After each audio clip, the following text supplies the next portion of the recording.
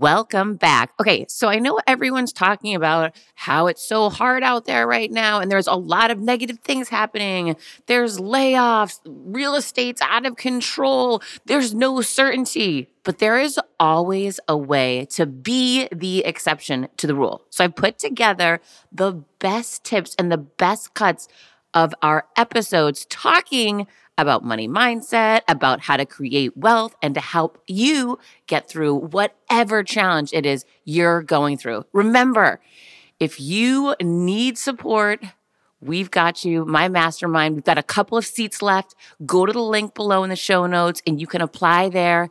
If you don't need all the support, then this episode right here, it's going to give you just what you need to overcome these financial challenges, get your mindset right, and be the exception to the rule. I know you can do it. Come on this journey with me. When I first moved to Los Angeles, I was 23. I wanted to get a record deal. And that's a whole fun journey. I did get a record deal. I was signed to Interscope. I got dropped from Interscope. I got signed to Atlantic. I got dropped from Atlantic. I wound up writing music for TV shows and films for 10 years, like Pretty Little Liars and Criminal Minds and Switched at Birth and McDonald's commercials. And I made a career out of that. And that was what I thought was going to be like it for me. And I had my two first daughters at the time. And then I wound up actually continuing to follow the breadcrumbs. And my whole world opened up so much more than I ever thought. And I started a podcast and wrote books and all that stuff. But when I was first in LA, I didn't have a trust fund. My parents are divorced. My mom was a single mom. We lived in an apartment growing up with very, very little. I, slept in the living room and had to work a couple of jobs just to kind of have enough money to pay for lunch and school, that kind of a thing. No big deal, but like it wasn't a silver spoon kind of a life. And when I was in LA, I got my, whatever job I could get to pay my bills. And I had my roommate and everything. And I would take $200. That's a lot of money for me when I was 24 years old. And I would take $200 and I would spend it to go to the Peninsula and go to the spa at this beautiful 5-star hotel in Beverly Hills. And I knew that if you bought this massage, you had access to the spa for as long as you wanted. So I was like, you know what? That's such a great way to spend the day because I'll go get a massage and then I'll spend an hour like in the steam room. And then afterwards I'll go in the sauna and I'll use those lavender icy towels with the eucalyptus. And my friends would say to me, you should be careful. Like that's so much money. You can't really afford that. And I would say like, I can't afford not to do that. That day would give me so much, the way I would expand, the way I would feel, the way I would start to allow more of what's possible to seep in, the way I would start to align with that the amount of things that would happen afterwards were just giant. And it's always been that way. Like you always go first, right? We go first. We co-sign scarcity or possibility. And so I was always like, I would go first when it came to abundance. When I started my podcast, like I didn't think what's going to be the ROI? How fast are people going to listen? It was just like, I'm doing this. End of story. So it will be. And then, for every 16 people in the beginning I asked to be on, there will only be one person who said yes. But it didn't matter. And it was the same thing with writing music. When I got dropped from the label, I had a day job for a couple of years. And I thought, oh, this is what I have to do because my dream didn't work out and I have to be practical and get a job.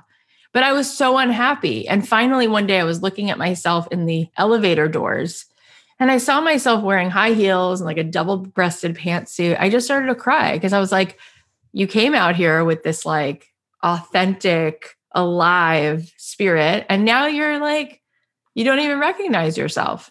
I quit and I didn't have anything to fall back on. And now I don't tell people that they should quit. I say, hey, use your job as your investor and build the bridge. And let's work together to figure out what you're going to do instead of scrolling your phone, because everyone's on their phone at least 6 to 10 hours, at least a week, if not 40. I was like, let's use those hours to build your side hustle. And then in like 3 to 6, 9 months, you'll quit your job. And people, they do. And they're very successful that way. I didn't know that. I didn't have a coach. So I just quit, but I had to because I knew I didn't have any other possibility. It wasn't clear. And I was like, I got to get out of here. And when I did, I started looking around and I was like, who says that I can't do music? Just because I didn't actually get to tour the world like Rihanna or Taylor Swift. Like there must be something here because I got so close. So I started to ask a different question. If you ask a new question, you'll get different answers. And I was like, is there any other way for me to do music? And I started to Google, how do other people do this? And I saw there were artists doing this thing called licensing their songs. And I was like, what does it mean to license your song? And why is Dawson's Creek and One Tree Hill and Grey's Anatomy, why are they using all these indie artists like Ingrid Michaelson? And why are they using all these people? Christina Perri's song was licensed to So You Think You Could Dance. And the next night she had 200,000 downloads of this song. And she was a waitress. Like, I was like, oh my God, I never even thought of it. So I was like, that's what I'm going to do. And I started to reach out to all of these people at Netflix, NBC, Paramount. And I was nervous. I felt crazy. Of course I did. I was like, I don't even know who I'm asking for. I don't know what I'm doing. But I was like, so you'll be uncomfortable. So what? And I was. And then I learned, okay, that doesn't get you past the front desk. Ask it a different way. And then I learned, oh, the name of the person who chooses the music is called a music supervisor. So then when I would call a network or I would call a movie studio or I would call an ad agency, because they have them too, I would say, can I talk to the music supervisor? Then I got smarter and I would look up who the name of the music supervisor is. I would Google Deutsche Advertising or ABC Family Music. And I'd be like, oh, can I speak to so-and-so? And then I got better at having the conversations. And my point is, like, my friends would be like, that's insane. You should have an agent. Aren't there people who do that? And I said, look, no agent is going to wake up and think about me as much as I'm going to think about me. So I'm going to do it. What's the difference? I can figure it out. And I wound up figuring out that it's about having empathy and asking people questions and not saying, let me pitch you and be impressive. It's like, no, let me make a relationship with you. Oh, hey, Scott at I'm making this up. Leo Burnett, Chicago. I know you're doing McDonald's. I saw your last ad. I love that song by Spencer Ludwig. How do you like living in Chicago? PS. Oh, you like it? What's your favorite pizza place? Me too. I've actually been there. Oh, do you like Uno's East? Blah, blah, blah. By the way, are you working on anything new? And if you are, what's the storyline? Oh, it's a McDonald's ad about best friends. We're going to need something that's like Edward Sharpe and Magnetic Zeros meets blah, blah, blah. And I would be like, you know what if I wrote you something and I'll send it to you? And he'd be like, cool. Yeah, I don't have any guarantees, but go for it. I'd be like, cool, I'll reach out. I'll reach out when it's done. Then I would go to a producer in LA and I would say, hey, I can't pay you for this track up front, but I just spoke to this guy who works on blah, blah, blah. And is it worth your time to like give me studio time with you 2 hours in the evening when you're done with whatever you're doing?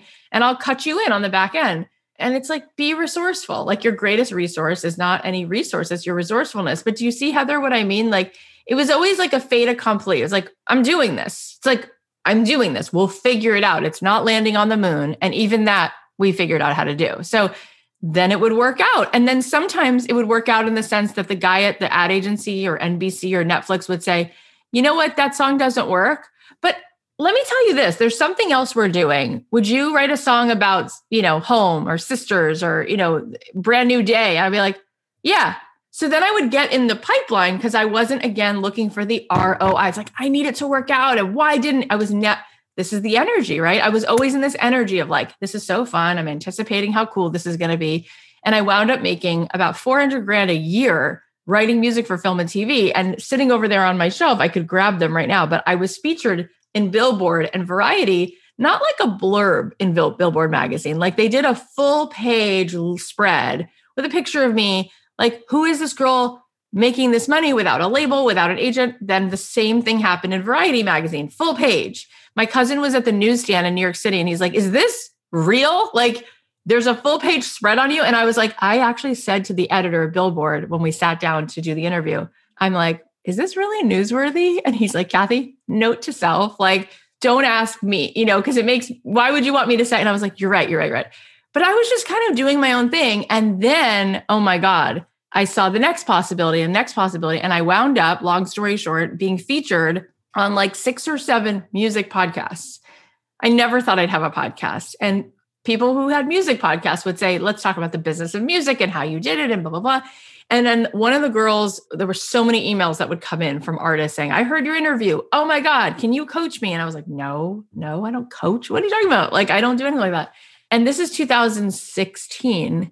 And one of the girls wrote me an email and she's like, you should start an online class because there's so many songwriters around. And I was like, what's an online class? What are you talking about? And she's like, yeah, people do this stuff online. I'm like, I don't even have an Instagram account. I don't even have a Twitter. I'm not on never was an online person. I said, you know what? I was pregnant with my 3rd daughter. I was like, what do I have to lose? I guess I could teach an online class to songwriters. I didn't have a podcast yet, still didn't have an Instagram, no email list. And I just decided, okay. And so I did a webinar, but it wasn't a webinar. Like, I didn't make a slideshow. I don't know how to make a slideshow. So was it a webinar? I don't know. I was live for an hour. And it was the first time I had ever even used the software. It was like a Google Hangouts, or I don't even know what I used, but I figured it out. It was nothing fancy. There was no funnel. And for 3 weeks leading up to it, I posted it in different songwriting groups, like, hey, I'm going to do this thing. And you can tell from the way I wrote it, like, there was no cool, polished, like, it was just like, I'm doing this. People didn't even know who I was, but it was like, okay, come to it. And we did this Google Hangouts webinar. I guess you could call it that. I was pregnant. I was just myself. And at the end of it, I was like, I'm going to teach a class. It's $1,000. I didn't know what I was doing. I was like, we'll figure it out together. I'll answer your questions. Maybe I'll bring in some music supervisors here and there to answer questions for you about what they look for. And 147 people signed up that night. And I got off and I was like, this is crazy. Like, yes, I was already making $400,000 a year, something like that. We had already bought our first cute Spanish like style house in LA, and we were able to afford the kids to go to a good school. But that was crazy. I was like, 147 grand. I was on for an hour. Like, that's crazy. And now I'm just going to talk to these people once a week. And I loved it. And then 4 months later, one of our students, Amy, she said to me, this has to be a podcast. And I was like, what does that even look like? Like, I don't listen to any podcast. I think I've been on a few. She's like, just start one. And so I said, okay, I'm so busy. Now I had 3 kids. The youngest one was like a month old. And I was like, well, no time like the present. I'm not going to get any less busy. I have 3 little kids under 5 and I have a career. So I said, fine, I'll start a podcast. I was like, I'm just going to do it. It wasn't like I'll do it until I have 1,000 downloads. I'll just do it. And I started the podcast. And as the podcast was growing, I was like, I'm not going to be doing music much longer. I could just feel like this is what I came for. This is really what I like to do. I loved it. I didn't care if I was interviewing someone early on who just owned their own bakery. I didn't care if I was interviewing, like, because in the beginning, it wasn't famous people. I just loved that. Here's what I started with, and here's where I landed, and I get to do something I love, and I'm making 10,000 croissants a month. And I can't believe like I went from dropping out of high school to doing this, or whatever people said. And then it really grew. Quick math. The less your business spends on operations, on multiple systems, on delivering your product or service, the more margin you have, the more money you keep. But with higher expenses on materials, employees, distribution, borrowing, everything costs more. So to reduce costs and headaches, smart businesses are graduating to NetSuite by Oracle. NetSuite is the #1 cloud financial system, bringing accounting, financial management, inventory, HR into one platform and one source of truth. With NetSuite, you reduce IT costs because NetSuite lives in the cloud with no hardware required, accessed from anywhere. You cut the cost of maintaining multiple systems because you've got one unified business management suite. You improve efficiency by bringing all your major business processes into one platform, slashing manual tasks and errors. Over 37,000 companies have already made the move. So do the math. See how you'll profit with NetSuite. I want you to know that finding ways to be more efficient, cut costs, and get rid of errors and mistakes can completely transform your business, boost your performance at the same time. This is why you need NetSuite now. Now through April 15th, NetSuite is offering a one-of-a-kind flexible financing program. Head to netsuite.com/Monahan. netsuite.com/Monahan. netsuite.com/Monahan. CBDistillery.com is giving you an exclusive offer, and it's huge. Right now, you can get up to 30% off everything. If you've struggled with sleep, stress, or pain after physical activity, CBDistillery.com has a targeted plant-powered solution just for you. I love hearing how many of you have seen improvement in your daily life thanks to CBD. So if better sleep, more calm, and relief from discomfort after physical activity sounds good to you, you should explore CBD. Don't miss this massive sale and get up to 30% off your order. Visit cbdistillery.com and enter VIP. That's cbdistillery.com and enter VIP at cbdistillery.com. Not available in Idaho, Iowa, and South Dakota. Come on this journey with me. Boy, the first step was grueling. I had to come home and tell Lori, babe, listen, lost my job today. And we're going to have to, sell, matter of fact, short sell this great big home that we just built. We have to sell or walk away from the rental properties. We have to get rid of all these cars, you name it. I had to break the news, so to speak. And I remember Lori looked at me and she was calm and she paused and she could have been mean. She could have been angry. She could have been all those things, but she wasn't.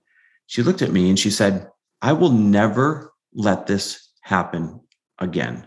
And that became the birth of Lori, how people know Lori today, because until that moment, she never had an opportunity really, or the urgency to go and develop her skills that she was meant to go and develop. So that's one of the positive things that came out of it. So step one was breaking the news. Step two was swallowing and accepting this opportunity at reinvention. Listen, I could have looked at it and said, poor us, or this happened to us, or any of those things. And I didn't. Of course, I had some anger. I had a lot of insecurity. I had plenty of fear, but I saw it as a bit of relief. I didn't have to play this role anymore, and I got to choose again. And I'm telling you, the best thing that you can control is perspective. You're either going to have a negative set of lenses on or an opportunistic set of lenses on. And I've always been pretty opportunistic. So I chose the opportunistic set of lenses and I put those on and I said, what could life look like going forward? And that's really where our entrepreneurial journey kind of started. Matter of fact, I always had that entrepreneurial bug in me. There were a few things I tried kind of half-heartedly in the past.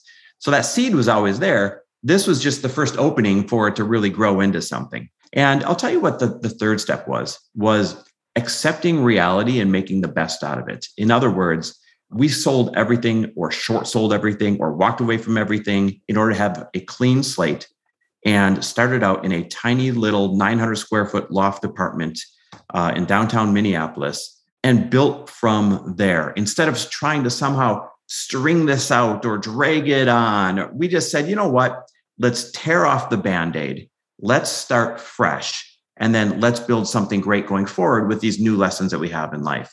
And that really was what gave us the trajectory, those few steps of launching us, so to speak. And how many years, because you and I were just talking before we turned the recording on about you're now closing on your third home and you have, a different home for every season and you're living that proverbial American dream now that we all want to live. How long did it take from that rock bottom you had to go home and tell Lori that, you had to start over to saying, you know what, I think this is working? A long time. That was about 12 years ago, as you and I sit here and record today, I guess almost 13 years ago, right? So that felt like a short journey, but it's technically a long time. 13 years is a long time. And what happened was we became so gun shy. The pendulum always swings too far one way or the other. So in losing everything, we became so afraid to spend again. We became so afraid to, part with our money again, that we really had to, and that's a lot of where what I talk about today comes from, we really had to set out to learn, what do smart people do with their money? What do the people who have the life that we eventually want, what do they do with their money? How do they behave? How do they think? And it was in accumulating all that information and being willing to trust the information that you're accumulating and start to put it into practice a little bit and let that practice turn into small muscles and small muscles turn into large muscles, that here we are 13 years later, and these homes, we're getting these all in basically a 1 year period. And so it's not like it happens overnight by any stretch of the imagination. But I'll tell you, Lori and I made a couple of financial rules for ourselves that I would love to share. One of them, in order to protect ourselves, was that we will never, ever have less than multiple income sources. And the rule that we live by is if any one income source went away today, we would not have to change anything about our lifestyle tomorrow. So this is the ultimate goal. Heather, this is what people should work towards. We live in a time, multiple income sources is not a luxury. It's a must-have because the world is changing so quickly, so dynamically. So you want to work towards building enough income sources so that even if your biggest one, even if your best one went away today, you wouldn't have to change your lifestyle tomorrow because the others could support you. That's rule number one. Rule number two was we decided we weren't going to buy anything that's a luxury. Now, I don't mean the home over your head. I don't mean the car that gets you to and from work. I mean the extras. For example, these extra homes or a motor home or a boat or something like that. We weren't going to buy any of that stuff unless we could pay cash for it. Now, it doesn't mean we do pay cash for it, because that would be wasting the chance at leveraging money right now at 3%, which is basically free money. But we will not buy something unless we can pay cash for it without changing our future lifestyle. So that's rule number 2 that we live by.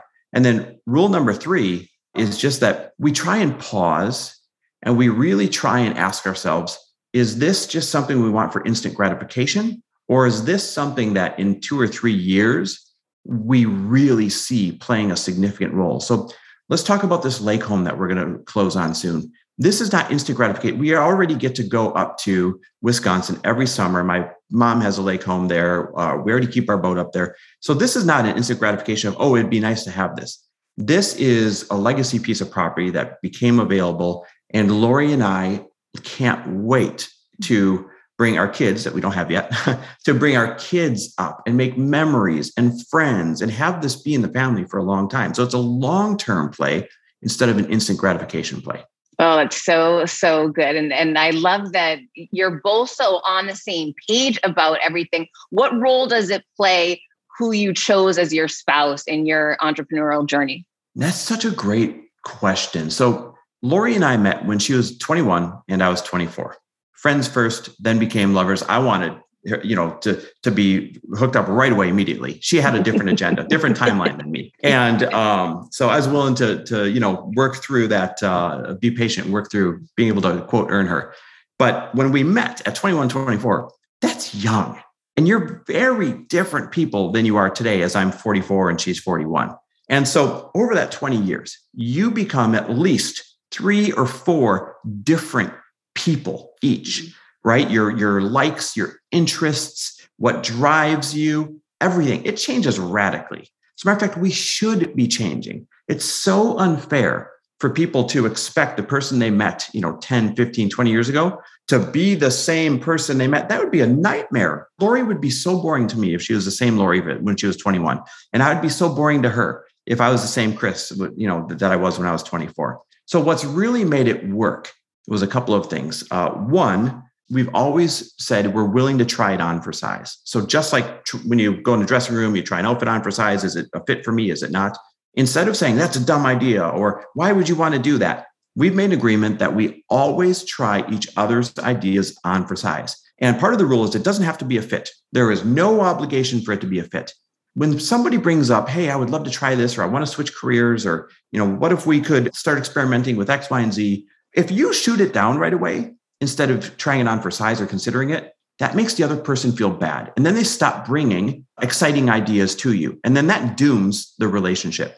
So you want to create an atmosphere where it's absolutely okay to reinvent yourself or bring new ideas into the relationship and know that the other person isn't going to embarrass you or shoot it down, but instead they're going to try it on for size. So that's been one great rule that's kind of helped us morph into who we are today. I think the other thing is you're going to laugh at this, but we've always been walkers. Like we walk 3 to 6 miles a day, every single day. It's a non-negotiable for us. If it's pouring rain out, we'll still be out walking.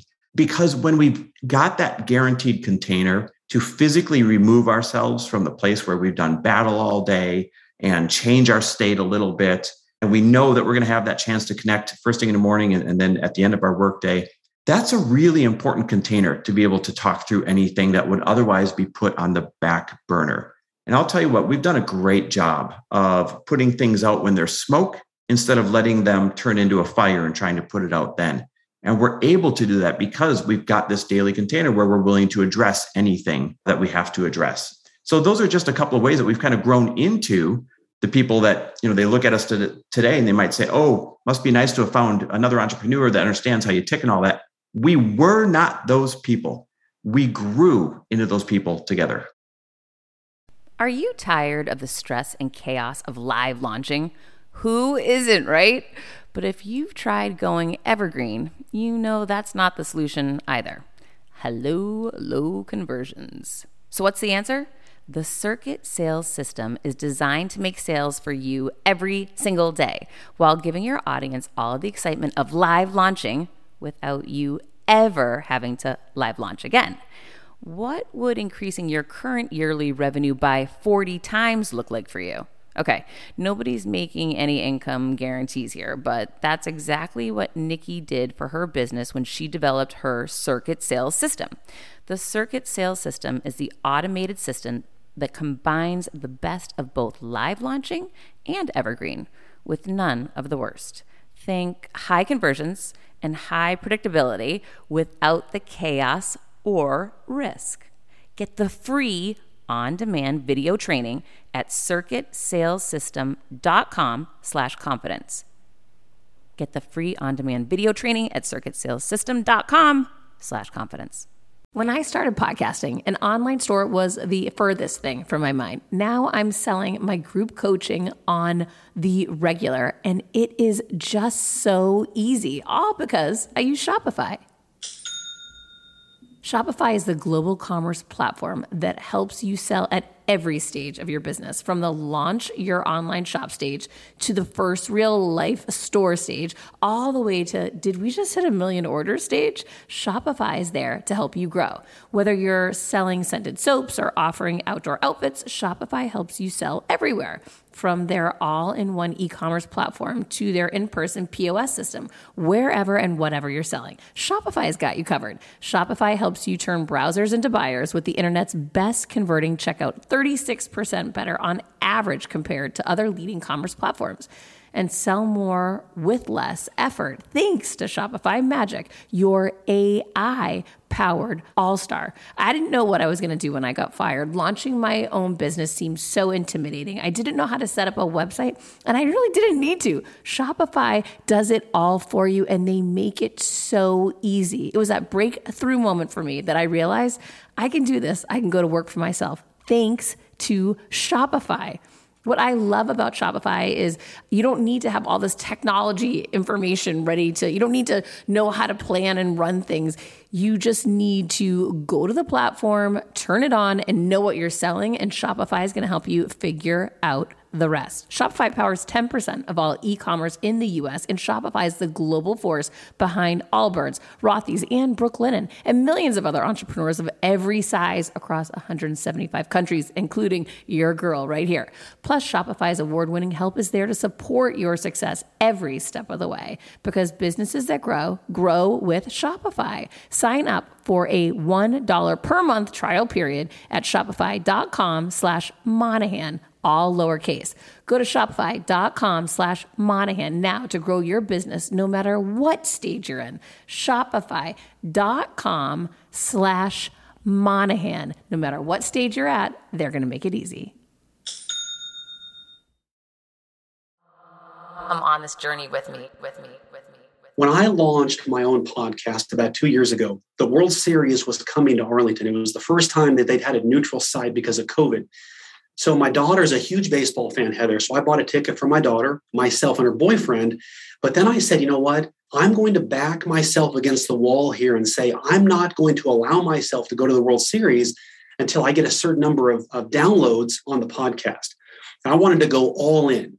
And so I came up with a variety of ways to do that. And it was amazing how when I put myself in a situation of I'm going to lose something valuable, my brain went into overdrive. It was like ideas began to fire back and forth because there was a purpose, there was a cause. I had to do it. So the day before the World Series, we hit the goal. But I say all that because for people who are thinking about their money as if I go to a job, I come back home, I press repeat and do it again the next day, and then Sunday about 4:00, that icky feeling settles in that says, oh, I got to start this all over again on Monday. This message is for you. And I want to tell you, if you're working in a job right now, where your feet are today is where you can have the most impact. And if you can find a way to increase business, reduce costs, and grow the bottom line where you're at right now in a job, you can make more money, which means you can then give more money to the causes you care about. And I want to dispel something real quick, Heather. This was a problem I had to work through myself many years ago. And that was when I would give to an organization I believed in, I was giving money. So therefore, I was losing money for them to gain the money. Okay, so get this, it was lose-win, which is never a good scenario. And what I realized when I came upon this generosity purpose, this is a way for you to make more money, do more good, And because you're doing more good, more people typically want to work with you, and you are driven to make the business successful, which means you keep making even more money to do more good. And the cycle just keeps repeating itself. And so no longer is it lose-win, it's almost win-win, and the charity gets one win. You're almost winning more than the charity is because it changes your mindset to have a fulfillment mentality. And you're helping your customers, and I think you're helping your business, Heather, because you're decommoditizing the product or service you've got. There's so many things right now. People can work with any CPA, realtor, attorney, salesperson. It all looks the same, sorry to say to the audience, to the outside person. But when you raise your flag up and say, you know what, we provide great service, but what helps us stand out is we help make our community better. People want to work with that person. And research tells us, surprisingly, they're willing to pay more money to do it because they're part of a thicker story. So when the competitors come knocking, they may be teased with a price reduction from the competitor, but they won't change because the bigger story of how you're helping make the world better and helping their community really is what hooked them in the first place. Oh, it's so powerful. And I'm telling you, it works. I'm living proof. Please raise your hand at work, make this change in your business. You will be thankful for it. Okay. People listening right now are thinking, oh, well, this guy grew up with a silver spoon in his mouth. His dad handed him his financial advisor business. I know that's not true, but I'm hoping you could share with them a little bit about the truth behind how you came to be the person you are today. Well, I wasn't that kid where I had to walk uphill in the snow both ways to school, and I carried a warm baked potato to keep my hands warm and ate that potato at lunch. It's not a story like that, but I grew up lower middle class. And what I didn't have going for me was I didn't see my parents take any risk. My dad was a metallurgical engineer, so he was very math-oriented by nature. And he would always get to the precipice, Heather, of wanting to take a risk, of wanting to launch a business and do something more, but he couldn't quite get there. So I grew up liking money, and I began to connect at an early age. The more money I made, the more I could give away. I remember writing even like in my left hand to make it look anonymous to give a cash donation to our church and the food bank so it wouldn't get traced back to me. There was something about that just drove me. You know, even as a kid, I kept track of every dime I found on the ground, every quarter of my first paycheck. So I didn't grow up in utter poverty, but I would say I had sort of a poverty mindset mentally when it came to my money, because I didn't see my parents have a plan or an ability to work themselves out of the bubble that they were in. It wasn't until my first job out of college that I reached a very important fork in the road. And what it looked like was I got passed over for a raise, which really bothered me. The boss would routinely say on Fridays, hey, by the way, Saturday is a work day. I need you to come in 8 o'clock tomorrow. I have to call my wife and cancel our plans. And then get this, back when people wrote checks, he actually bounced 2 of our paychecks. So imagine this, I give a tithing check to my church and my pastor calls and says, hey, Derek, don't know how to tell you this, but your tithing check bounced, which meant the business didn't have money to pay us. So I quickly saw the writing on the wall, and I reached this moment and I thought, I can either stay at this job or a salaried job like this, but someone would always be telling me what I'm worth based on the salary that they're giving me right then. That's what they're saying. Here's how much I'm worth to the company. Or I can take a risk. I can put the chips on Derek. I can bet on myself and go into a financial planning business, which I've always wanted to do. And that's the path I chose. So I continued working full-time for 3 more months, got licensed in the evenings and studying on the weekends and so forth, and eventually made that break. And people told me, Derek, you're going to fail. You don't have enough money in cash reserves. You're not smart enough. You don't have a financial background. But what I had in my heart, Heather, was I recognized I was sort of a nobody, but it was with the heart and a desire of a somebody. And I recognized even in high school when I ran for office and won, because I brought people together, is if you can help people feel important and heard and appreciated, regardless of their age, regardless of their net worth, they will have an affinity toward you because you're endearing yourself toward them and making them feel an important part of your life. Oh, that's so powerful. You brought up this poverty mindset. What are some of the strategies that you can share with people listening right now, how to switch that mindset? Well, let me ask our listeners this. Did any of you grow up with this scenario where you might have seen mom or dad or grandma and grandpa hit their fist on the kitchen table while you were a kid and they'd say, if only we had more money, then we could fill in the blank. Okay? Absolutely. So Heather, I mean, when you see that as a kid, you can't help but begin to believe that, well, I guess that's just how money works. The lack of it causes pain. And because we can't get more of it, we live with the pain. Or you might have heard someone say to you, in life, there's the haves and the have-nots, and we're in the have-not category. Well, those beliefs, I just wish I could just punch my fist through some glass right now and say, look, stop that thinking. I mean, we get one shot on this earth. And whether you've made bad decisions in the past or people have told you you're not worth what you're making right now, or you'll never get paid more than that, or you've made some really bum decisions, you can move ahead today and change that. And let me tell you a quick story to illustrate this. So there was a woman who I was in the office on a Saturday morning, and my voicemail, I was blinking and I pressed it, and a woman's voice came on and she was scared beyond belief. She said, Derek, you've got to call me back right away. I bounced a check and I'm going to go to jail. Oh my gosh, what? I was like, who goes to jail because they bounce a check? So I quickly called her back. I knew this message wouldn't wait until Monday. And I said, tell me what happened. She said, Derek, I feel so stupid. I didn't move money from my savings to checking. I wrote a check. I got this letter in the mail. It bounced. And now I'm going to go to jail. I said, okay, let me press pause. We can call the bank on Monday. We'll take care of the bank and so forth and the check that bounced. But why do you think you're going to go to jail? So she began to tell me a story. And when she was 7 years old, she's 55 right now, 7 years old, she overheard her dad receive a call from a store owner that he had just bought some school supplies for and some clothing for her and her siblings. And he accidentally bounced a check as well. And the store owner said, because you bounced a check, I'm going to send the police over there and we're going to send you to jail. So this 7-year-old girl thought that if you bounce a check, or even more, if you make a bad financial mistake, you go to jail. So now fast forward, she's 55 years old. And what that did for me, Heather, is it gave me this entire epiphany of, for the past 10 years as we worked together, she was always hesitant to take risk. She wouldn't take advantage of investment options I gave to her that would have made her quite a bit more money. And she was underpaid for the position that she had. Once we began to talk about this and she began to realize the false money belief was not just false, it was actually costing her money and opportunity. She actually got another job, was making more money. Her life dramatically changed. And so what I want people to hear is, don't just think when you say money beliefs, it's just this abstract thought. Your money beliefs can actually change the course of your family and your family's generation for generations to come. And it all starts with you having the courage to bet on yourself.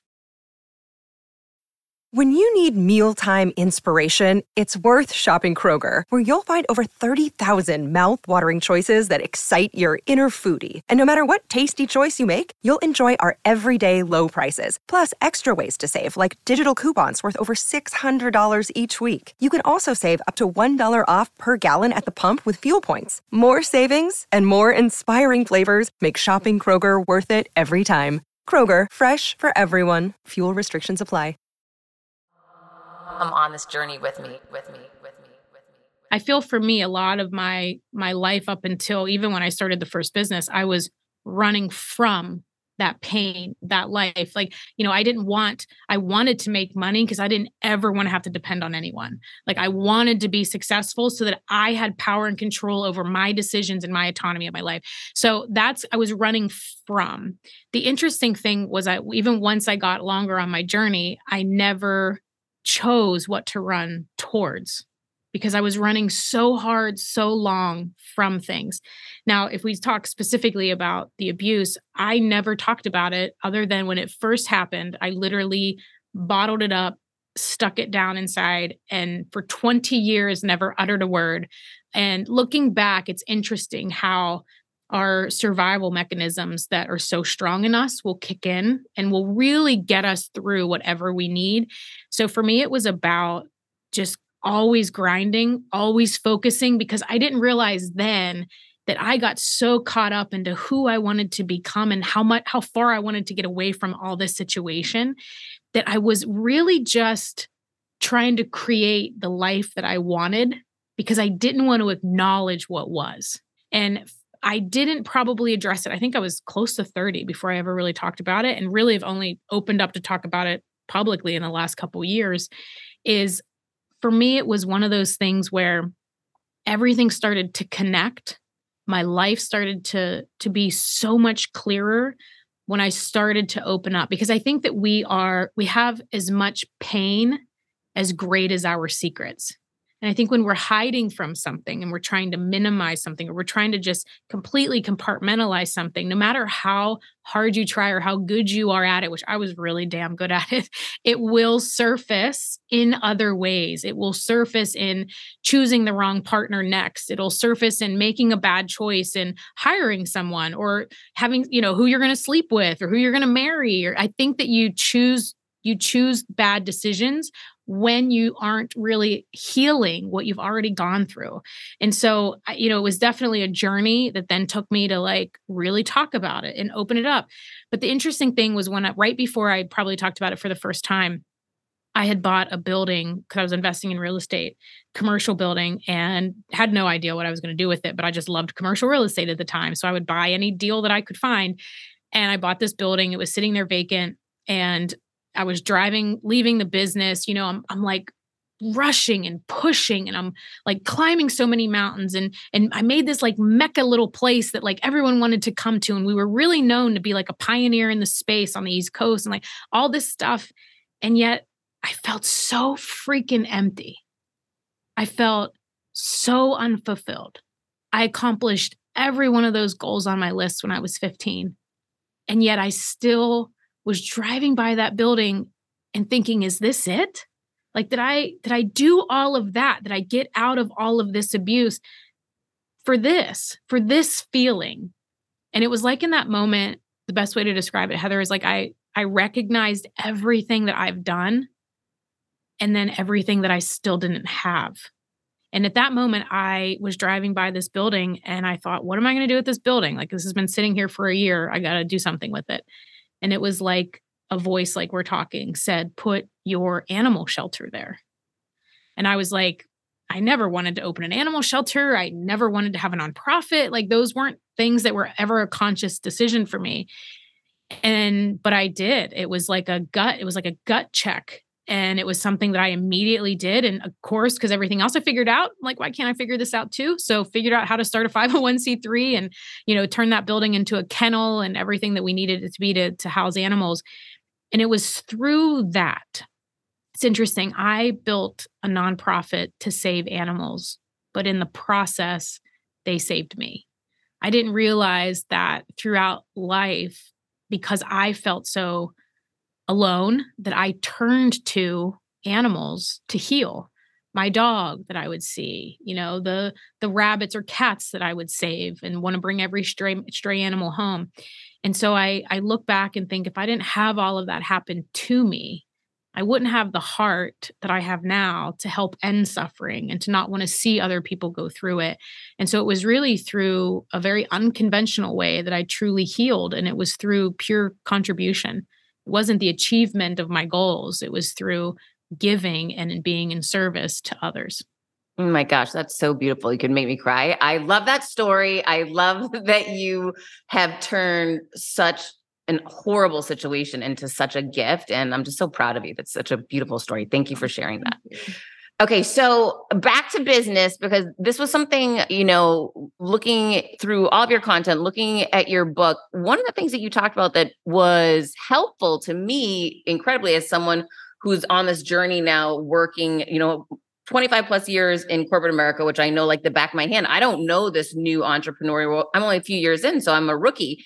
And learning as you go, which is exactly what you did, figure it out along the way, which is fine. However, it's helpful sometimes when someone's ahead of you and they give you some tips. And, hearing you explain the difference between someone who's working alone like your father did versus someone who becomes an entrepreneur like you did, what are some of those hacks and differentiators that you can share with us? So the biggest thing to remember is oftentimes people think they're becoming an entrepreneur. They think that they're building a business, but really what they do is they end up building themselves a job because they didn't build the business with intentionality of how they want their life to look if they're ever going to exit this company. Because, and it's fine if somebody wants to be a self-employed person, nothing wrong with that. Some people love what they do and they want to continue to be the artist or the talent, but they never sat down to identify, are you really the entrepreneur? Or are you really great with managing people? Or are you the talent artist within your business? And you're the one that should be front stage, as we call it, as opposed to building the business and directing the growth. So it's really key. You can build anything you want. But what I see most people do is they don't recognize the difference. So social media has glamorized being an entrepreneur. I have no idea why. When I came out of my exit, I didn't even have an Instagram profile. So when I came out of my exit and saw this, I'm like, why is all of this being glamorized? I've been pulling my hair out for 20 years. I'm dealing with employees, lawsuits, you name, all of the things, business structure. And, it's just been nuts. So I was like, I don't understand. And then I really started diving in. And that's when I was like, oh, okay. Well, most of these people actually haven't built a business. So that's why they're glamorizing it, because they can take a laptop to the beach. And that's supposed to be some fun thing, until they realize that they have to take the laptop to the beach, because they have to run the webinar. They have to do the thing. They have to have the workshop. They have to connect with the team. So if you're not intentionally scaling and growing a business, if you're not intentionally building systems and having efficiency in the business that other people can run, you will always be tied to it. And that's a job. And actually, it's harder than just having a job, because people think, oh, I want time. I want to be able to do what I want with my time. When you're an entrepreneur, oftentimes you have no control of your time, because if your team, someone calls off, you have to step in. If all of a sudden the event's not going as well as you want, you got to jump in and handle things. Or this ball was dropped and you got to jump in. It's actually, maybe you actually just want a job, and then you can take your money and build assets so that then you can do whatever you want. The difference between building a business and a job is, a job, you always are going to trade time for money. A business, you build a machine that generates revenue, generates wealth, so that you can invest it and do anything you want. If I did anything right, it was by reading books in the beginning that taught me that. And then I've always been able to, if I do anything that I'm good at, it's identifying patterns, which is why I can jump into someone's business and really see things, or jump into someone's investment and be like, oh, that's because this, and this is wrong, based off of 2.5 years or 2.5 decades of seeing different patterns. If you want to build a business, it is a totally different skill set than just being really good at something that you do. Neither is right or wrong. Neither is bad or worse, but just make sure you know what you're building so that you don't end up in golden handcuffs. I see a lot of times people end up in these golden handcuffs. They think, oh yeah, they look like they're doing great, but really you just had to sit on back-to-back this, or you had to go do all these coaching calls, or you had to do all and yes, it's nice that you can do it from anywhere, but you know what's even nicer? To be able to do it from anywhere and not have to drag your laptop around unless you really want to. That is really what building a business is all about. You want it to build wealth so that you're not constantly trading time for money.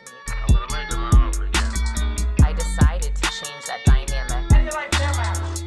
I couldn't be more excited for what you're going to hear, start learning and growing. Inevitably, something will happen. No one succeeds alone. You don't stop and look around once in a while, you could miss it. Come on this journey with me. Hi, I'm here to tell you about a new podcast that I am so excited about, Negotiate Your Best Life, hosted by Rebecca Zung, a part of the Yap Media Network. As a globally renowned narcissist negotiation expert and an attorney recognized by U.S. News as a best lawyer in America, Rebecca shares her invaluable insights and strategies for navigating life's toughest negotiations. By drawing from her own experiences and the wisdom of her high-profile guests, such as Bob Proctor, Mark Victor Hansen, John Gordon, and Rebecca delivers empowering advice that will inspire you to reclaim control of your life. Negotiate Your Best Life is all about how to negotiate your way to greatness. She provides practical guidance on how to break free from toxic relationships, stand up against injustice, and transform chaos into freedom, possibility, and purpose. Many times, the first negotiation you do is with your own in the morning. In the morning is when you wake up, and that's when Negotiate Your Best Life is time for you. It's about to find your way to greatness, conquering obstacles, and creating the life you truly deserve. Get ready to slay play, thrive, and unlock your full potential. Don't believe me? I'm going to go ahead and share some of the reviews that are out there so you can hear and you can believe too. You have helped me so much these last few weeks. I was with a narcissist for 2 years. She drove me to the point I wanted to take my own life. Listening to you has made a massive difference, and now I know what I'm with. Thank you, Rebecca. Now the recovery. Thank you for gifting the knowledge to believe in myself again. You have unknowingly helped me legally represent myself through criminal, federal, and civil court proceedings with a narcissist. There would be so many people around the world that you're helping without even knowing, like me. You saved my life. Emma, 35 years old, Australia.